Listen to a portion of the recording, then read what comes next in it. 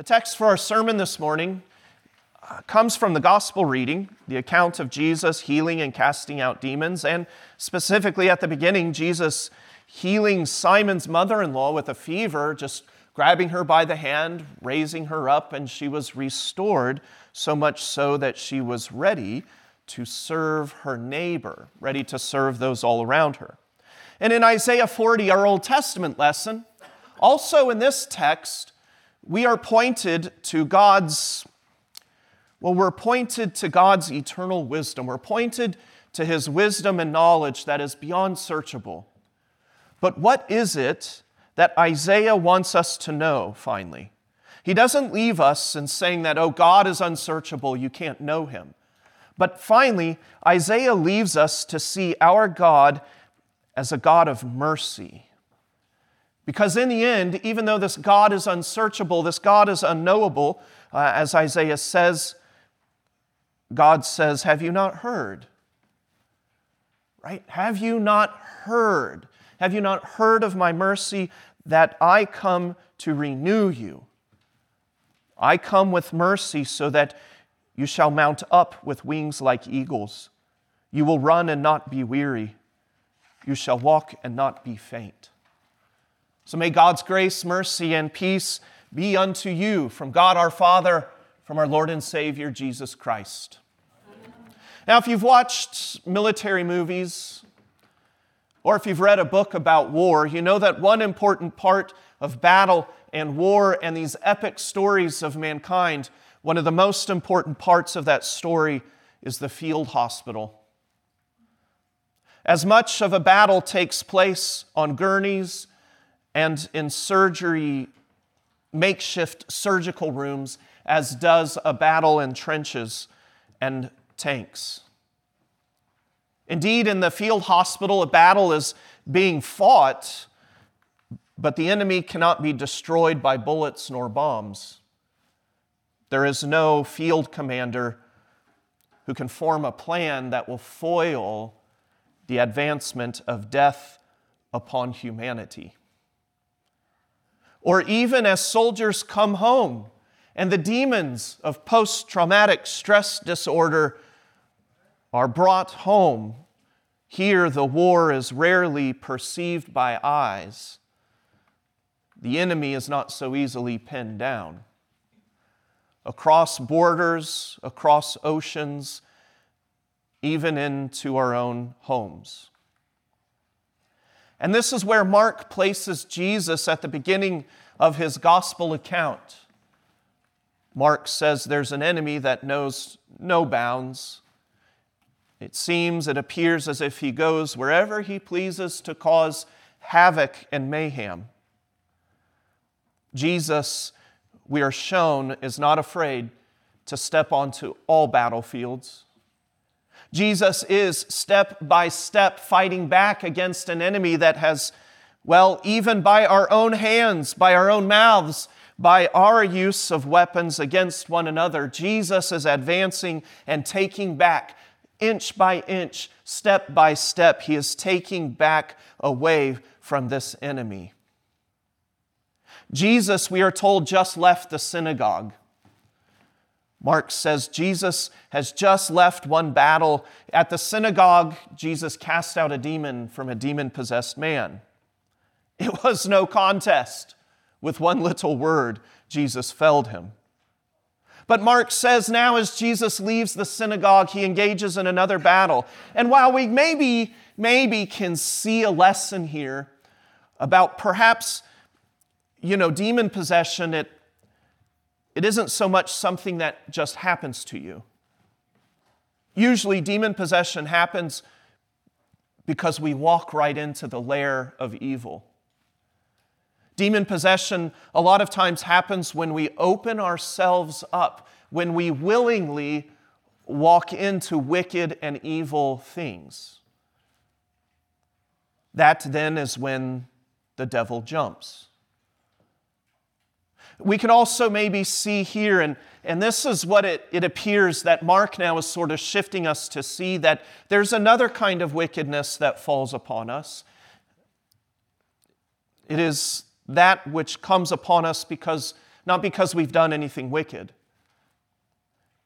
Sickness and illness that comes upon us, not because we've done anything wrong, but because we live in a fallen world.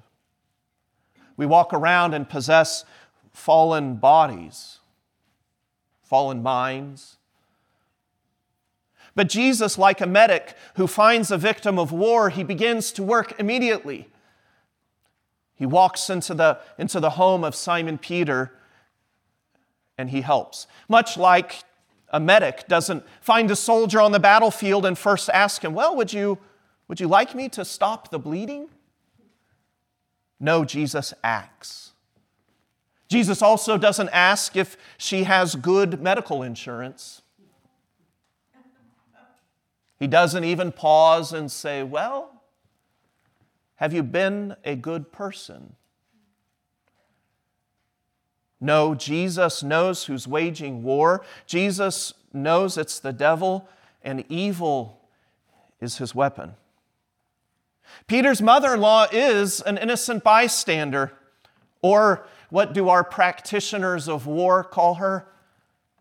Collateral damage. So are you. In fact, there's much collateral damage in our lives. There's much collateral damage that we see in our reading today, as we are told many people come to Jesus. We're told people are lined up at the door of this home. They knew where to find that Red Cross station. They knew where to run. Their bodies afflicted. They're bleeding from their souls. They're tormented in their spirits by demons. It is a battlefield. They needed help, and this is why Jesus has come. This is what Mark is teaching us. Jesus has come to have mercy. Because you may not have fought in battle, you may not have seen in real time the extent to which mankind can mangle one another in the pursuit of so-called peace, in the practice of the art of war. But it is often the battles in life that we fight on a daily basis. It becomes more evident to us the older we get that all along we've been engaged in a battle, but so often it takes suffering to finally realize it. So often it takes the illness of a son, a daughter, a child, a parent or a grandparent before we recognize, I can't win this war. You may not be huddled in a trench on the front of war, but sometimes the trench of sadness can be very deep. Standing before a Goliath of an incurable disease, you may be tempted to fear, to be afraid. Perhaps you've met demons, or maybe you've seen them in the mirror. Mark tells us today, Jesus has come. Jesus is here. There is nothing to fear except God. So a couple of things for us to take from our reading today. One, to know that Jesus comes and he brings mercy. Mercy for the brokenhearted, mercy for the sick. Also, Jesus heals. Jesus fixes what seems so unfixable. Jesus puts back what's been put out of joint. Jesus brings water to land that was parched. Jesus has mercy for you. And then finally, we consider, how do we fight on the side of righteousness? Jesus brings mercy. Mercy is needed because there's much war going on in our lives. Sin is wicked. Sin is what brought death to a world that was perfectly made by God.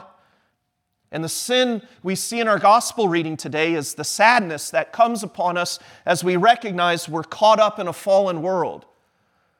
Sicknesses that come not because we've done anything wrong or because someone sneezed without covering their mouth. No, illness comes because we're susceptible to sin. It's a battle you will not win. It's a battle that you cannot fight against with weapons of your strength, weapons of your dedication, weapons of your offerings, weapons of your sacrifices. You will not win. But the devil, of course, is standing there telling you, oh yeah, you're strong enough. You don't need to look to God. But today we are reminded that our defenses have been subverted from the inside. Illness is a greater enemy than any of us can withstand. There will be no truce. None of us gets out of here alive. Viruses, bacteria, cancer, cholesterol, salt, sugar. It seems that everything around us has but one goal: to kill you. But it would be a mistake to think that.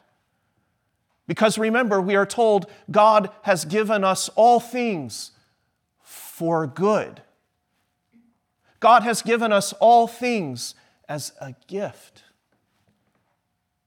So in spite of what everyone tells you, in spite of what we see with our eyes and even feel with our innermost being, that not everything is here, nothing is given to kill you.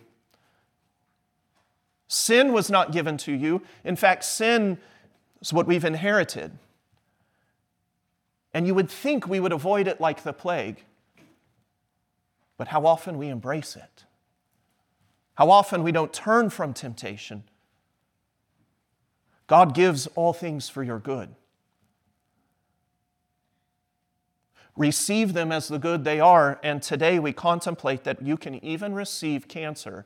You can receive illness. You can receive the darkest diagnosis as a gift from God. God uses all things for the good of those who believe. Our good means to sustain our faith, not that we're going to stay on this earth forever, and too often we forget that. Do you fear suffering? Do you fear cancer? Do you fear dementia, Alzheimer's, meningitis? Do you think child cancer is something to fear? Do you think it's some undefeatable enemy? You are to fear God alone. For He promises to restore us. He promises that what we see in the mirror is not the end. And today we see that in our reading. We're encouraged to see that even as Peter's mother-in-law lay sick with a fever, Jesus uses it for your good today as a witness and a testimony to His healing power, His strength, His ability to even use that which we fear so much. He uses that for your good, for your discipline in the faith. Jesus heals and brings mercy like no doctor. He lifts Peter's mother-in-law instantly just using His hand. He touches, and with that touch, He brings healing.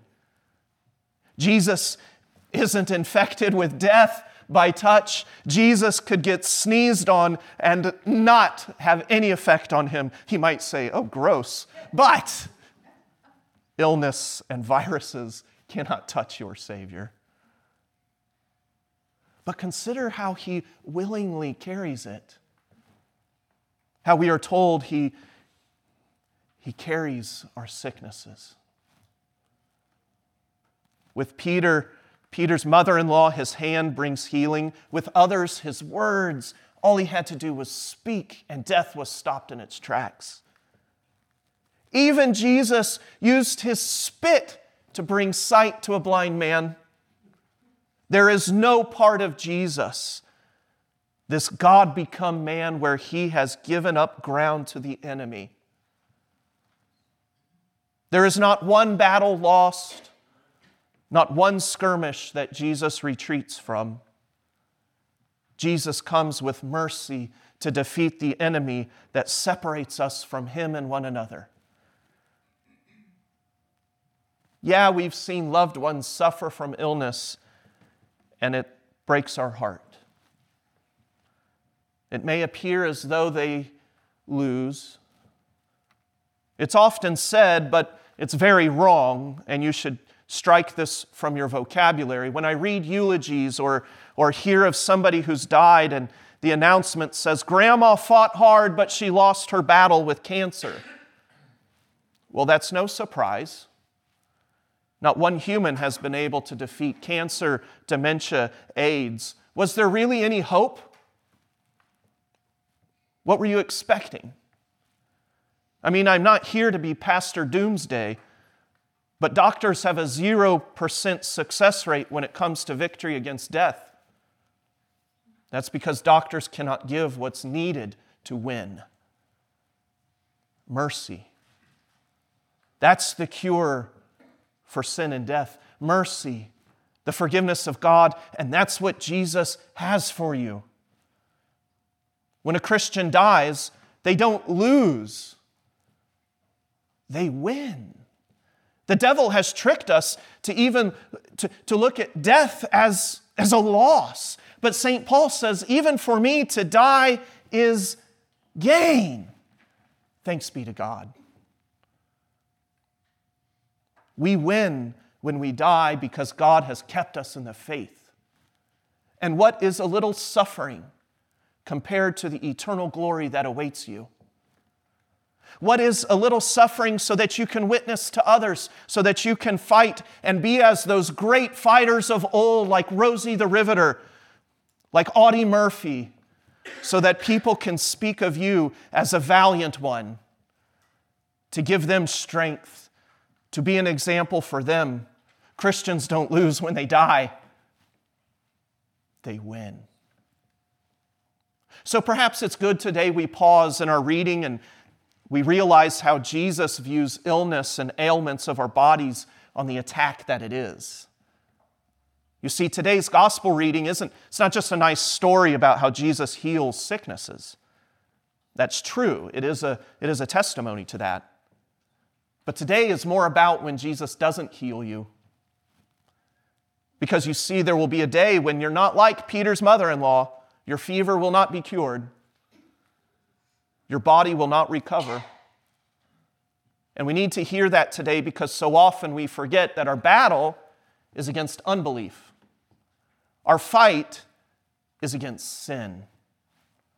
Our victory is not in comfort. Our victory is not in living with this fallen condition for eternity, but rejoicing that God uses death, our greatest enemy. He uses it to deliver us into His kingdom, to show us that, yes, Jesus did defeat death. We need to see our sicknesses as a witness to our own mortality, that one day we won't recover, so that we're prepared. So that we're prepared to confess now that as a victory. Our bodies are like an object lesson that teach us we need someone to fight for us. We need to find someone who has the battle plan, who has the victory. And Jesus says, I do. And He says, I do to you. He says, I do, like a wedding vow. I promise to stick with you through sickness, through richer for poorer. But Jesus changes it. Death will not part us. And so onto the battlefield to fight our Goliath of sin and suffering is the Son of David. This one, Jesus, who could heal. He could cast out demons. He could stop illness in its tracks. He saved others. But as He hung on the cross, He didn't save Himself. Because Jesus knows this is the battle. This is the victory. He certainly could have come down off the cross, but then He wouldn't be God. He could have saved Himself from all illnesses, but Isaiah says in His suffering, He carried our grief. He bore our sadness. By His stripes you are healed. The cross is the battle to end all battles. It's there that God wins the victory over the worst that this enemy can throw, because He was raised 3 days later. He fought your worst battles for you. The cross of Christ is for you. Today, Jesus is revealed as the Almighty God who's dedicated to rescuing the needy. What's His solution to our neediness? What are His weapons of choice? Well, they're weapons that no enemy can steal from you. They can't be used against you. Look what Jesus says. He says, I must go and preach, for that's why I came.